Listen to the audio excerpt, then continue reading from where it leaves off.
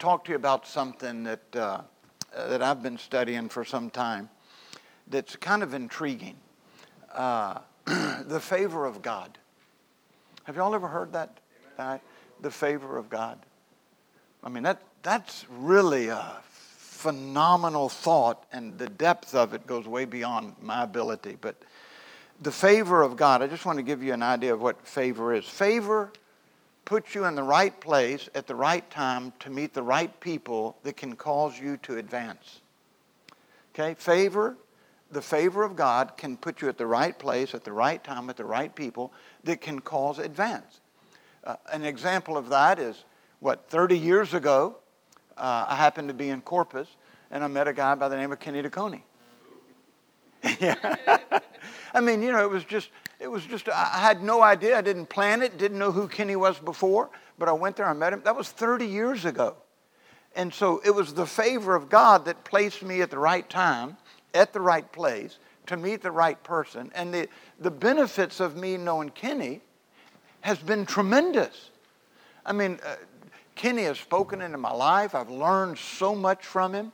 So, it's really the favor of God that causes that kind of thing. I could have missed that.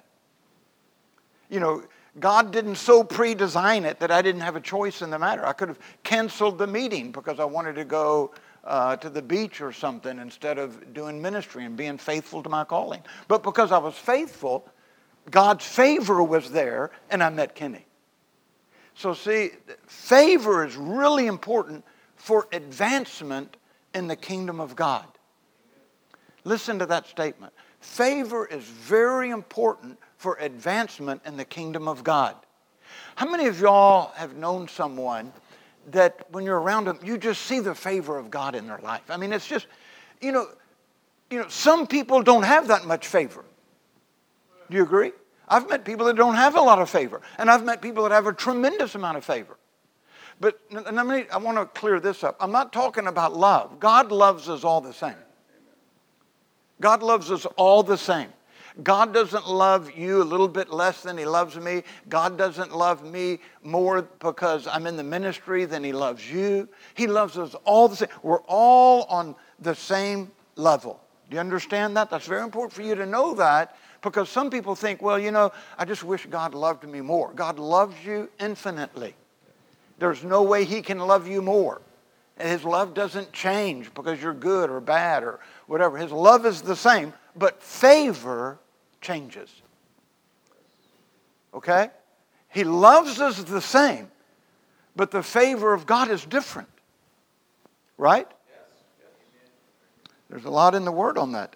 Favor, listen to this. Favor will take you from the ordinary lifestyle to the extraordinary lifestyle. Favor takes you from the nominal living to phenomenal living. Favor takes you from natural to supernatural. Are you with me? So see, most people want to live in the supernatural. Most people want to be extraordinary. Most people want to have not a nominal life, but a phenomenal life. Well, see, most of that is up to us. Are you hearing me? Yes. Not all the time, but a lot of times, we are the result of our own choices. I chose to be saved. I could have rejected Him. See, my eternity was based upon my right choice. But it doesn't stop at just salvation. Right choices continue. And that's how you grow in favor. That's why when you look at this person, it's like, he's just dripping in the favor of God. This person over here, he doesn't seem to have much favor. God loves them both the same, but one's walking in more favor than the other person. Okay? So we need to understand that. And I want to talk to you a little bit about, how to get in that favor. What is it? Why does this person that has very little favor, what's he doing that this person over here is doing that causes more favor? Obviously, there's got to be something in the Word. The Bible says that Jesus grew in favor with God and with people. So he did what in favor? He grew. So if Jesus, the Son of God, can move forward in favor, doesn't that mean that you and I can? See, if you can grow in favor, does that also suggest, just stop and think, that you can decrease in favor? I mean, if you can grow in something, you can stop growing in it, or you can start decreasing in it. But Jesus grew in that favor. Well, I mean, first of all, we have to know what is my part? What are the choices I need to make so that I can walk in tremendous favor? And one of the keys to it, and this is so simple, but it's faithfulness. You know, you see someone over here that's not faithful in some things, they're not going to walk in a lot of favor. But you see somebody over here that's faithful even when it's tough. That person has a lot of favor on their life. So it's making a choice that when it's difficult, when it's good, when it's bad, when it's indifferent, when you feel it and you don't feel it, you made a decision, I'm going to remain faithful. And faithful in a lot of things. You know, it's like, I've seen people that have had favor in their finances, but they didn't have favor in their family. Are you hearing me? They've got tremendous favor in creating wealth, but they don't have a whole lot of favor in living with their wife and raising children. So what's happened here? Well, he was faithful in the area of finances, but not faithful in the area of his family. Are we together? Yeah. So it's being faithful in different areas where you begin to have that favor. See, Joseph with Potiphar. Do y'all know the story? See, Joseph, he had a lot of favor with Dad. I mean, Daddy gave him a lot of favor. And that ticked off the brothers. That can even happen in church. I mean, somebody has a lot of favor, but other people get jealous. You know, I want that same favor he has. But he had this favor, they got so jealous that they persecuted him. They wanted to kill him because he had so much favor.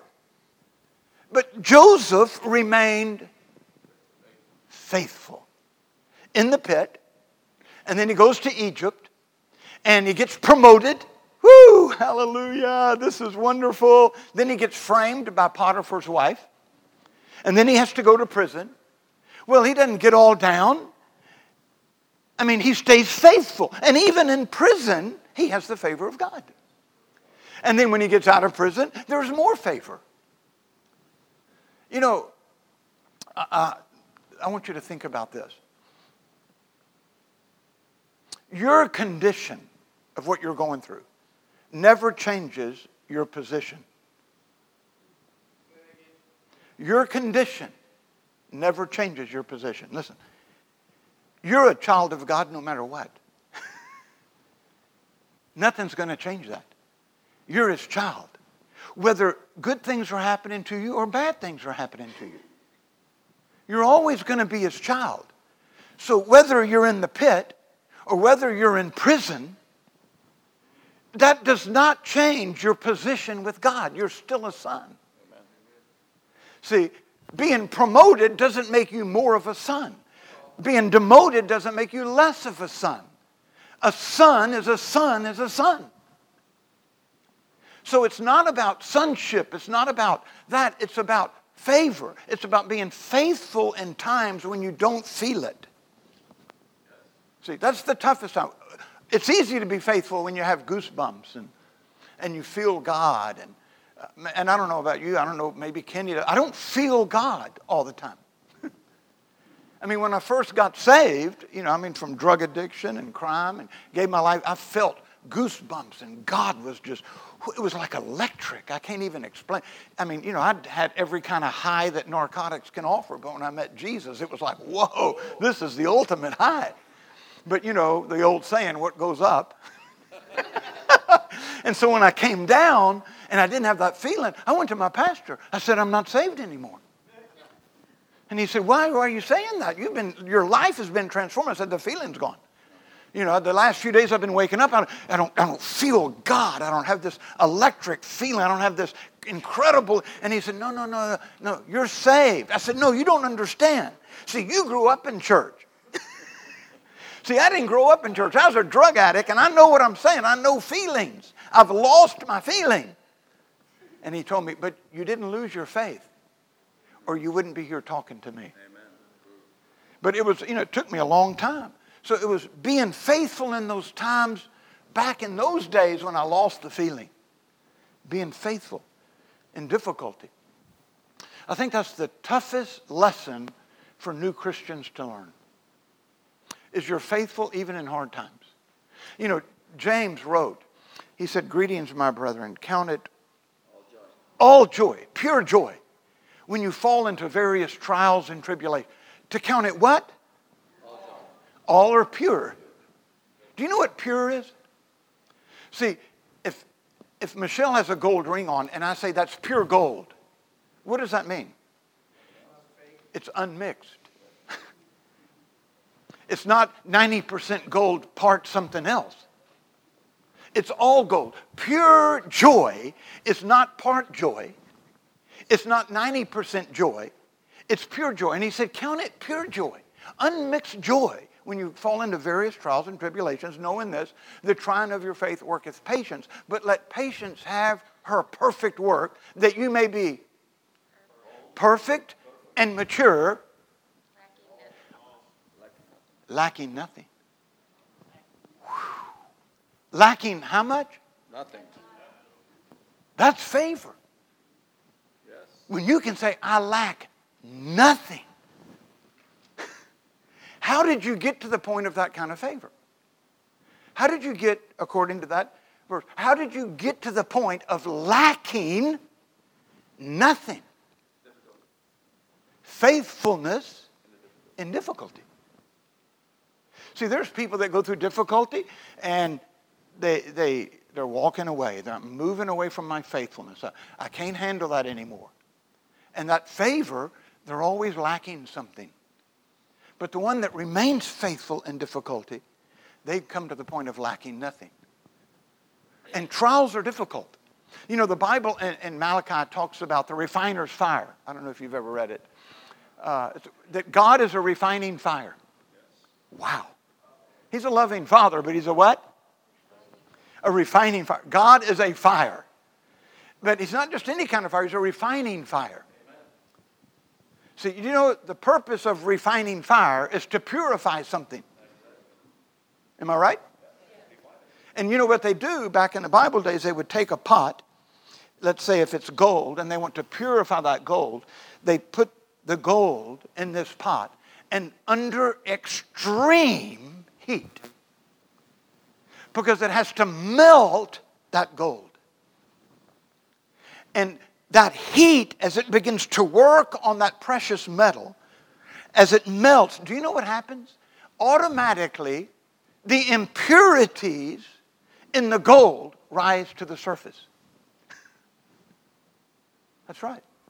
See, the purpose of the fire is to bring the impurities out of our life. See, if I'm impatient, and I am an impatient man, but I've learned that love is patient, how does God turn me into a patient man?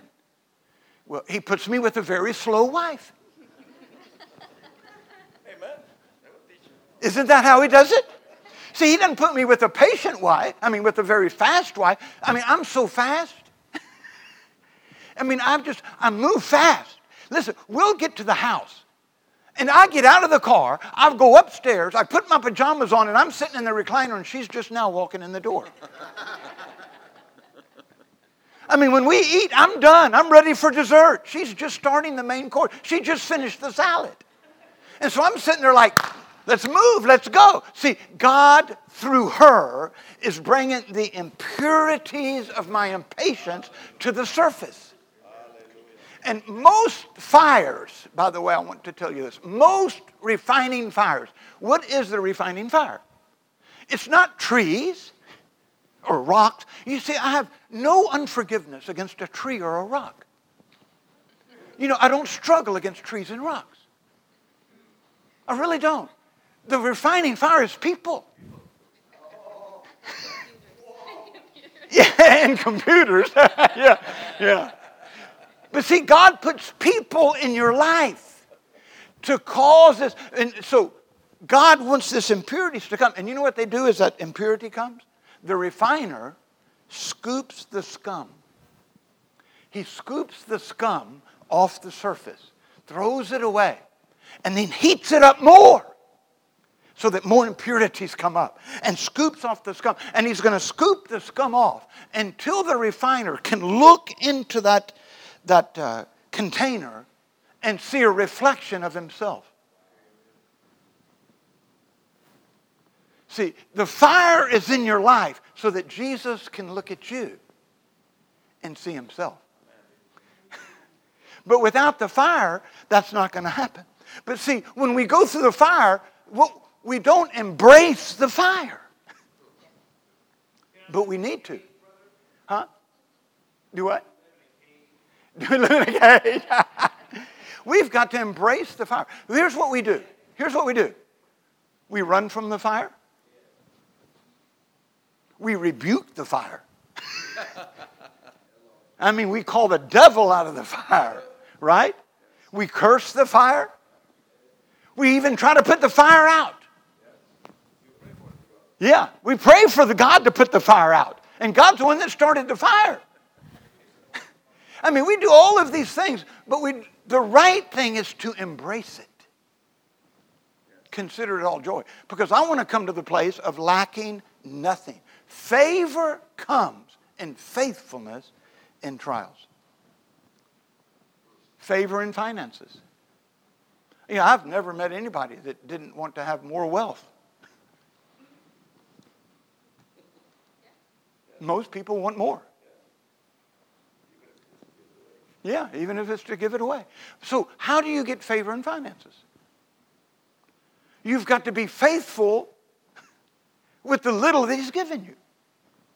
Jesus even told a parable. Remember what he said? If you're faithful with the little, I'll make you a ruler over.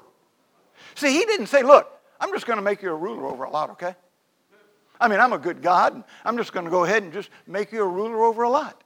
Well, no, he knows better than that. He knows it wrecked most of us. And see, he's not interested in you having a lot of stuff. He's interested in you being a good manager. Did you know that? That's one of the purposes that man was even created. Did you know that? That was one of the purposes God made man. God did not make man because he needed fellowship, because if God had a need, then he's not God. God can never have a need. God had fellowship within himself. Father, Son, and Holy Spirit fellowshiped. God did not create man because he had a need. I need fellowship. God created man because he wanted such a relationship that they could manage the garden. See, remember what he told them? Name the animals. There's some management I want you to do here. I want you to tend the garden.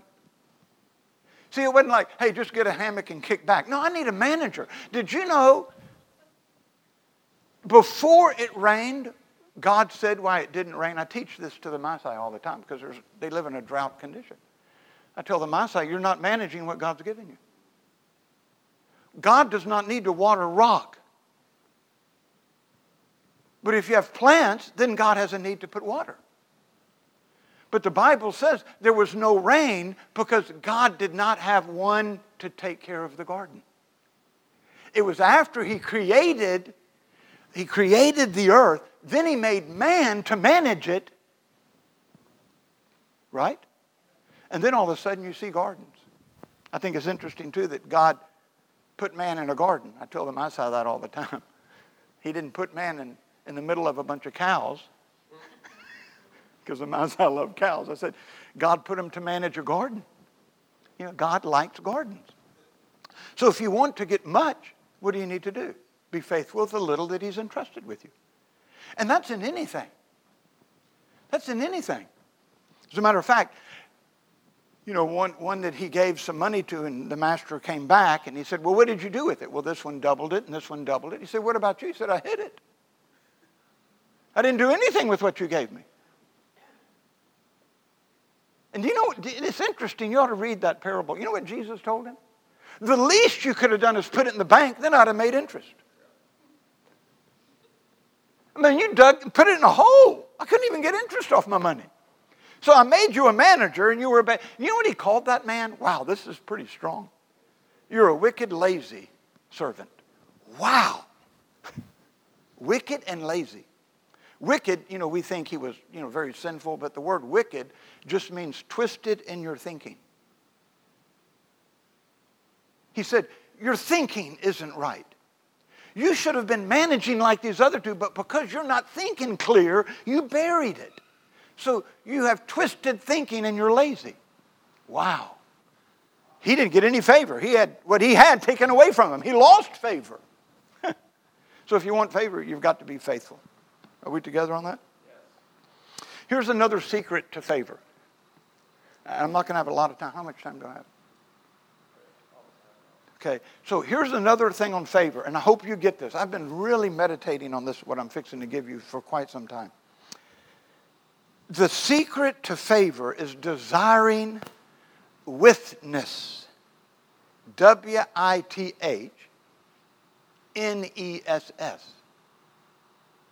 Witness. Do you know the greatest desire of God is not what you can do for him? I mean, really, you can call on an angel to take care of that. Really, whatever you think he needs done, he doesn't even need an angel. So what's he after? Partnership. Relationship. Partnership. He wants to be with you in your life. And, you know, it blows my mind. People go through life without God. You know, life is better with God. I mean, he is the creator of it. He knows more about life than you do. He knows you better than you do. He knows more what will make you happy than you think you know what will make you happy. He really does. But you get all of that favor through witness. Look in Luke 10:38. Luke 10:38. I want to show you a really neat passage. You know, Jesus is traveling, and in verse 38, as they were on their way, Jesus entered a village, and a woman named Martha welcomed him into her house. So it was, whose house was it? Martha's house. And she had a sister called Mary. It wasn't Mary's house. Whose house was it? Martha's house. And who was Martha's guest? Jesus. That's the special guest. And so, wow, Jesus has come to the house. So what do you want to do? You want to be a great host, right? Now the sister sits down at Jesus' feet and listens. Now, I'm just going to sit right here. Wow. She is really with him. Right? Now, where is Martha? In the kitchen. Now, you got to think with me, see, because we're thinking a 3-bedroom, 2-car garage house. See, because we come from our culture, and we just automatically, see, but the houses in that day, it was one room. See, the kitchen was just right here. Jesus was just right here. So let me ask you a question. Could Martha hear what Jesus was teaching? Most likely, she's just right here. But Mary's here. I'm just right here. And she got upset because there's so much work to be done. You know, we need to be busy. And Martha gets upset, and it says in verse 40, but Martha was distracted with much serving. By the way, serving isn't bad, but distracted with your service is. You can be focused in serving. You can have witness in serving. But when you're distracted in your serving, to where your focus is not witness, then whatever you're doing for God has really pulled you away from the witness. instead of drawing you into Him. Do you understand what I'm saying? There's a lot of people, listen, that their ministry becomes their Lord instead of the Lord being their ministry. And there's a big difference. And so she was distracted. And she goes to Jesus because she really believed she was right. Right? I mean, very seldom do you go to Jesus and ask Jesus to rebuke somebody because they're right. So it says, look, Jesus, she's not helping. And the Lord said, Martha, Martha, you're anxious and troubled about many things. But this is what I like. But one thing is necessary. Whew. One thing. There's only one thing I'm after. And that's what Mary's got. She's with me. See, Martha, you're over here. You're not with me. You can hear me teaching, but you're not really with me. And see, what God is after is this witness. I mean, even by His name, Emmanuel. God. I mean, He says, you know who I am? I'm a God that doesn't live way over there or way up here. I'm a God that wants to be with you. And in the Old Testament, He would show up and leave. Right? His Holy Spirit would come, empower somebody to do something, and then depart and come. But see, that was the old covenant. He says, listen, there's something coming that's much better than this, because here's what's better. I'm never going to leave you. See, in the Old Testament, I left, but this one, I'm going to always be with you. I'm never, never, never going to leave you or abandon you. Good or bad, indifferent, doesn't matter. I'm always going to be there. So Martha, she was doing the one thing. And I really think today what we need to get our focus right. What is my purpose? Is my purpose to accomplish a lot with God? Or is my purpose to come into such unity with Him, such witness with Him, that He accomplishes things through me? Amen. I tell people this, I'm going to throw this out there, it's just a thought. A lot of people tell me, I'm living for God. And there's something about that statement that's disturbing to me. I'm living for God. So it's like, well, because you're living for God, He owes you. That really, it can become a manipulation. See, God, I've been faithful, therefore you should do this for me. I mean, I've been faithful. I've been living for you. I've been following the rules. Right? The Pharisees is a perfect example. We've been following the rules. See, it's not about living for God. It's about going through life living with God. See, whatever I'm going through, God is with me. When I'm going through a trial, God is with me. I can count it pure joy. And the favor comes as I begin to understand I'm with God. Look in Mark chapter 3. Mark chapter 3. One of my favorite passages. Jesus had chosen the 12. He prayed all night. In verse 13, He says He goes up on a mountain and He called to Him those whom He desired. See, do you see that? What did He do? What did Jesus do? Yeah, He called who He wanted to be with. And I like that next part. And they came to Him. See, they didn't have to. Jesus could have extended the invitation and said, look, I want to spend some time with you. Nah, look, I'm busy right now. I just bought some oxen. I've got a funeral I need to attend. I got a lot of things to do right now. I mean, we're together and I really love you, God. But He extended an invitation to this and He said, look, I want you to come. And they came. And then it says in verse 14, and He appointed the 12, whom He also named apostles. And what does it say after that? Wow. Why did He call the 12? And then because of that, what did He do? He sent them out. So do you get the order? He didn't send them out. What is the first thing he did? He said, I need to be with you. The result of witness is I'll make you a witness. You can't be much of a witness without witness. Well, what do you think most of the parable of the branches and the vine, what is that an illustration of? That's a branch being so with the vine that he's producing whatever is in the vine. There's such a witness that the outcome is whatever he's connected to. He's not producing something on his own. The production comes from who he's connected with. So if you don't have that witness, we end up with something else. You know? Like the fruit of the Spirit, whose fruit is it?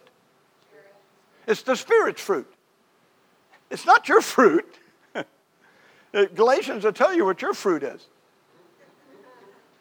But I mean, he says, look, by being connected to this vine, you're going to produce my fruit. It's natural. It's supernatural, but it's just natural for the branches to produce like kind of the vine.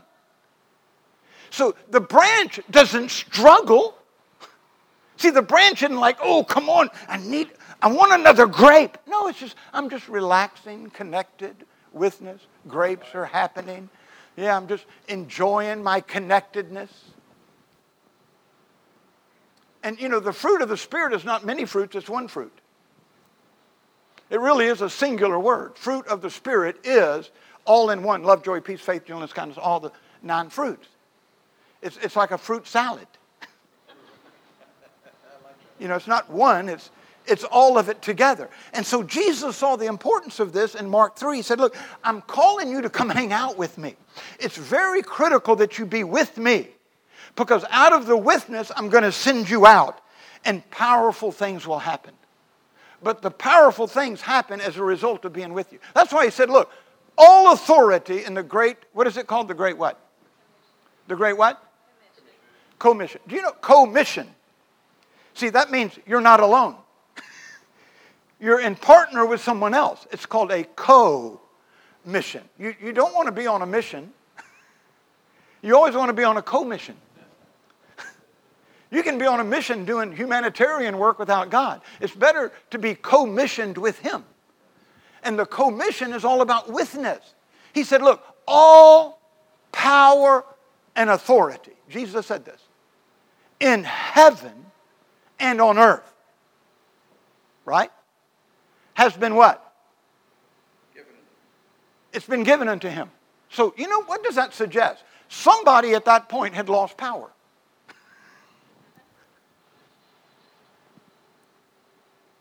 I mean, if all power and authority was given to Jesus at the resurrection, somebody had to lose something.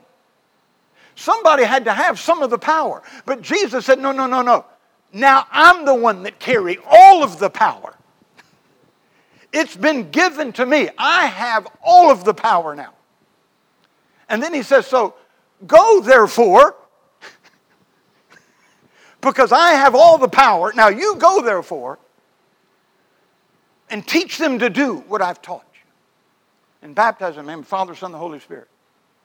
And then he said what? And I'll be with you. Wow. Commission. I'm going to be with you. To the ends of the ages. I'm going to be there. Now, here's what I want you to get. Jesus said, I have all power and authority. And I ask churches this, and it'll mess you up. I tell them, see, you don't have any power and authority. Who has it? Yeah, you don't have any. Now, when He sends you out, He knows you need power to raise the dead, heal the sick, cleanse the lepers, cast out demons. That's what He said to do. And He knows you need power to do that. So where do you get the power? From Him. From the witness, being connected to the vine. Because it's not my power, it's His power. All power has been given to Him. So when I'm connected with Him, I have all power and authority. I'm now with Him. I'm not working for Him, I'm with Him. It's the same thing as praying. People all the time saying, well, I'm really praying to God. And I want to tell them, well, don't pray to God, pray with Him. You know, you keep praying to God, you might be praying something crazy like, I want to win the lottery. I mean, that is praying to God. But you can't pray with God and pray to win the lottery. Right? I mean, you're praying all alone on that one. Right?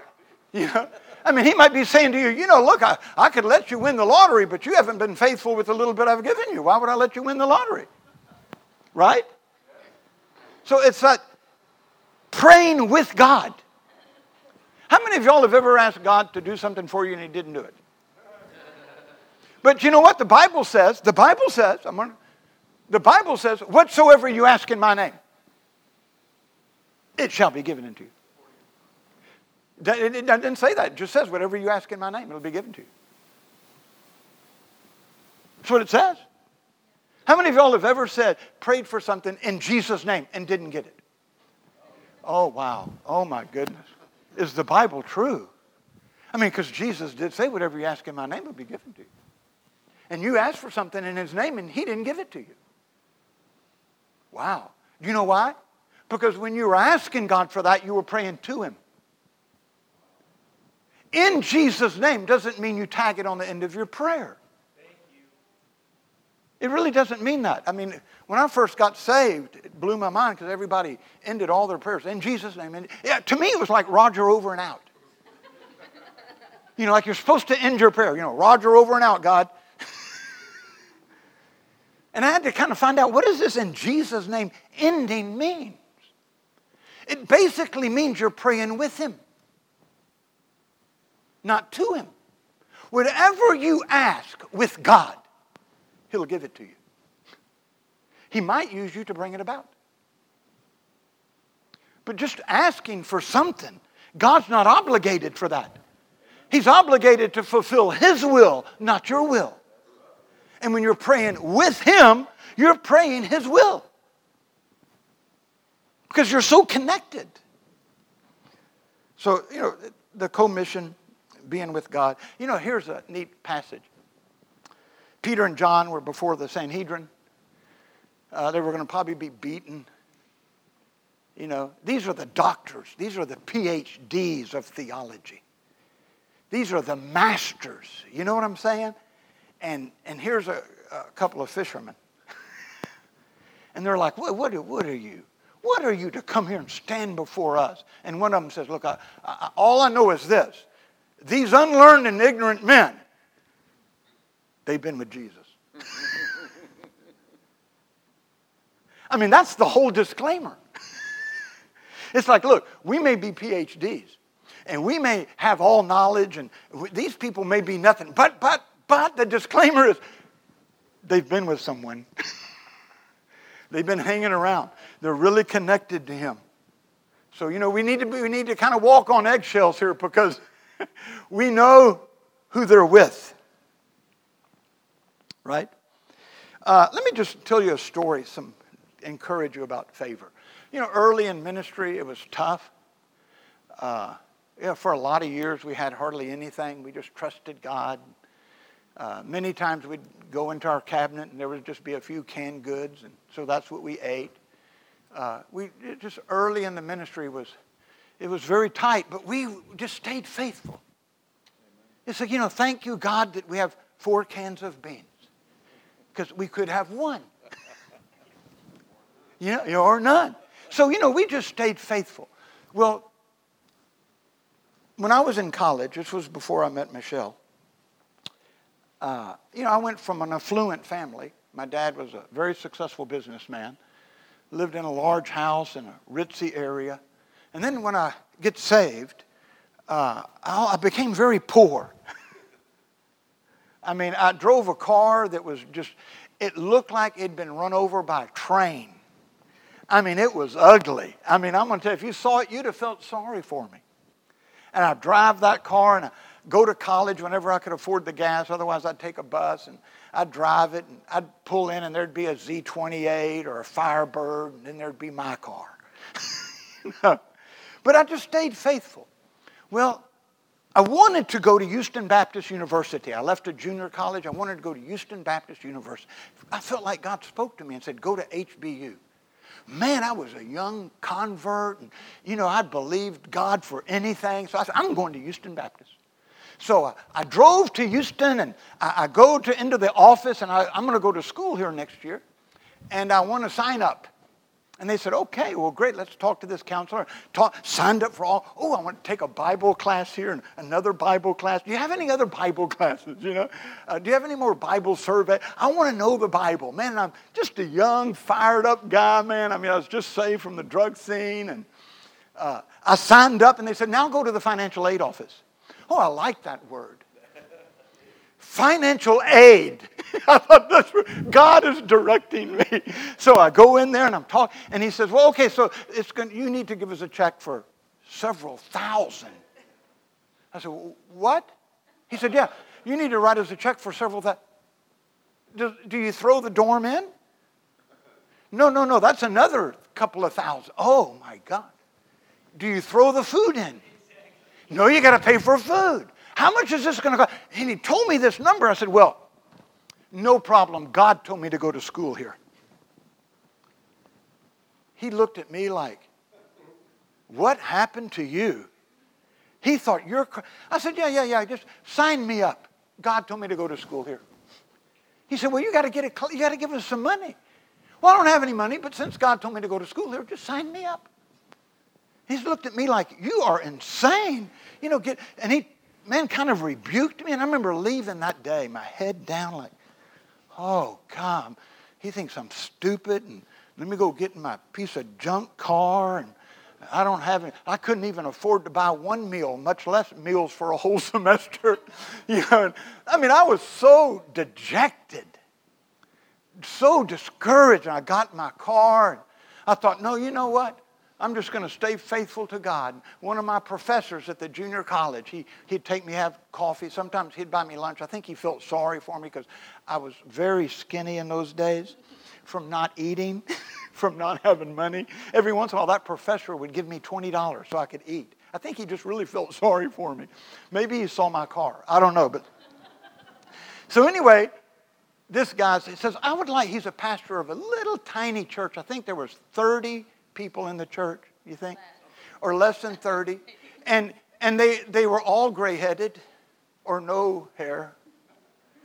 They were all in their 80s and above. And he asked me to come teach. Man, I had a Walmart suit. Purple. Because I was an evangelist. I got me a purple suit.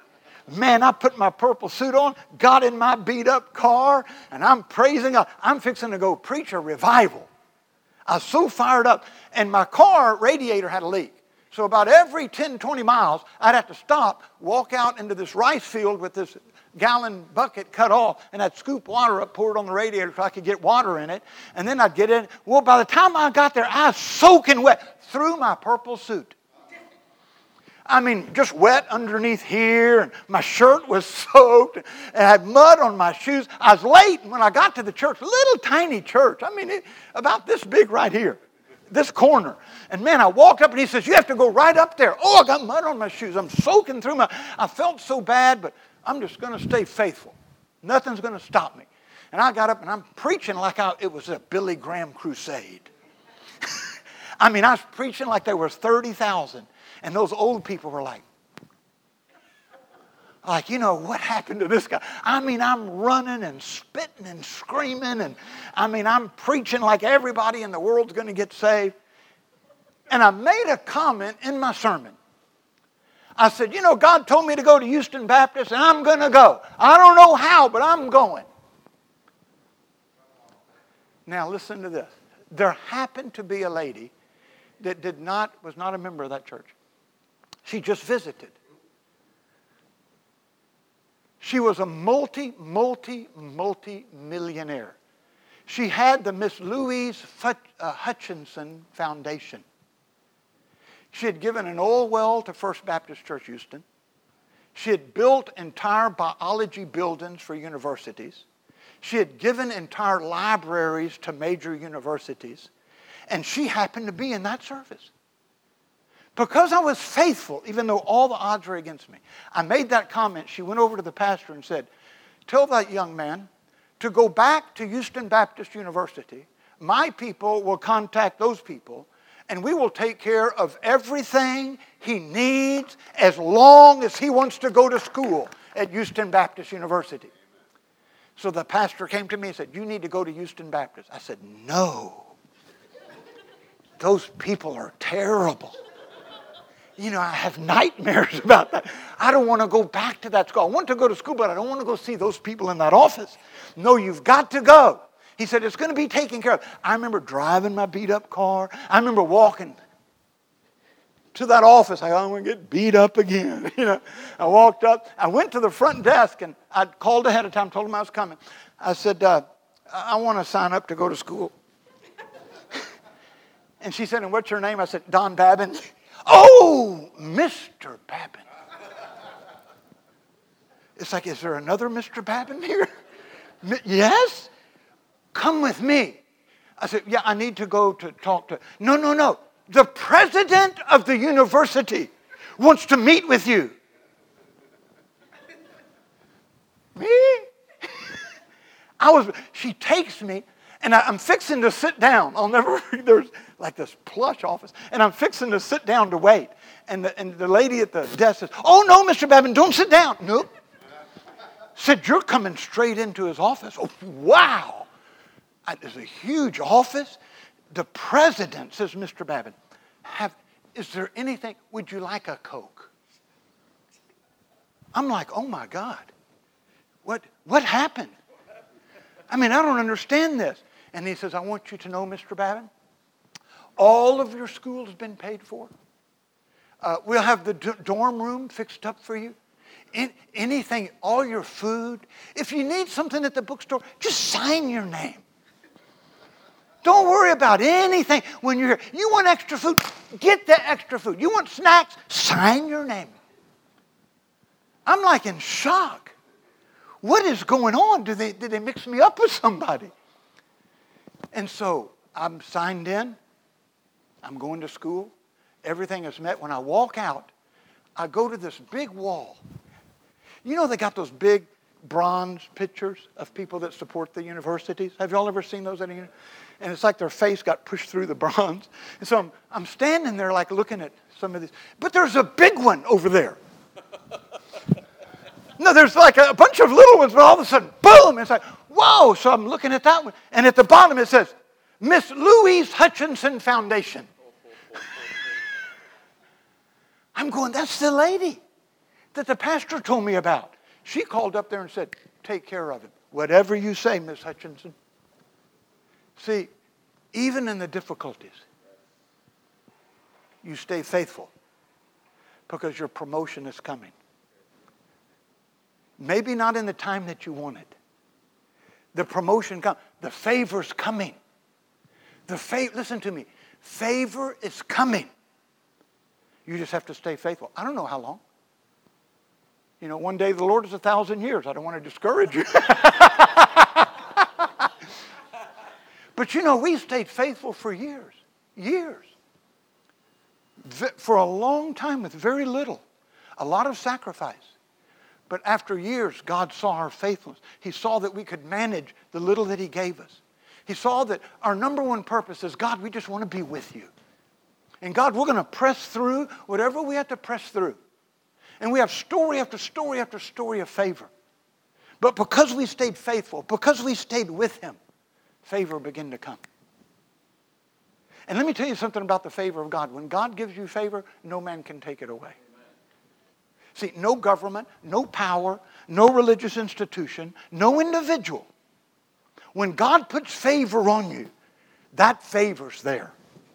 See, it's God's favor, not man's favor. It's not your education. It's not who you're married to. It's not who you know. That's not how you get favor. True favor comes from God. It's enduring the fire. Now, I'm not making this up. Listen, it works. Kenny, I'm sure, has the same stories. Left his country, came to this country. Look at the favor that God's got on his life, on his family. I don't understand everything. You don't either. But I understand the favor of God. And I understand I want everybody to walk in that. I don't want you to miss out on the favor of God. Amen?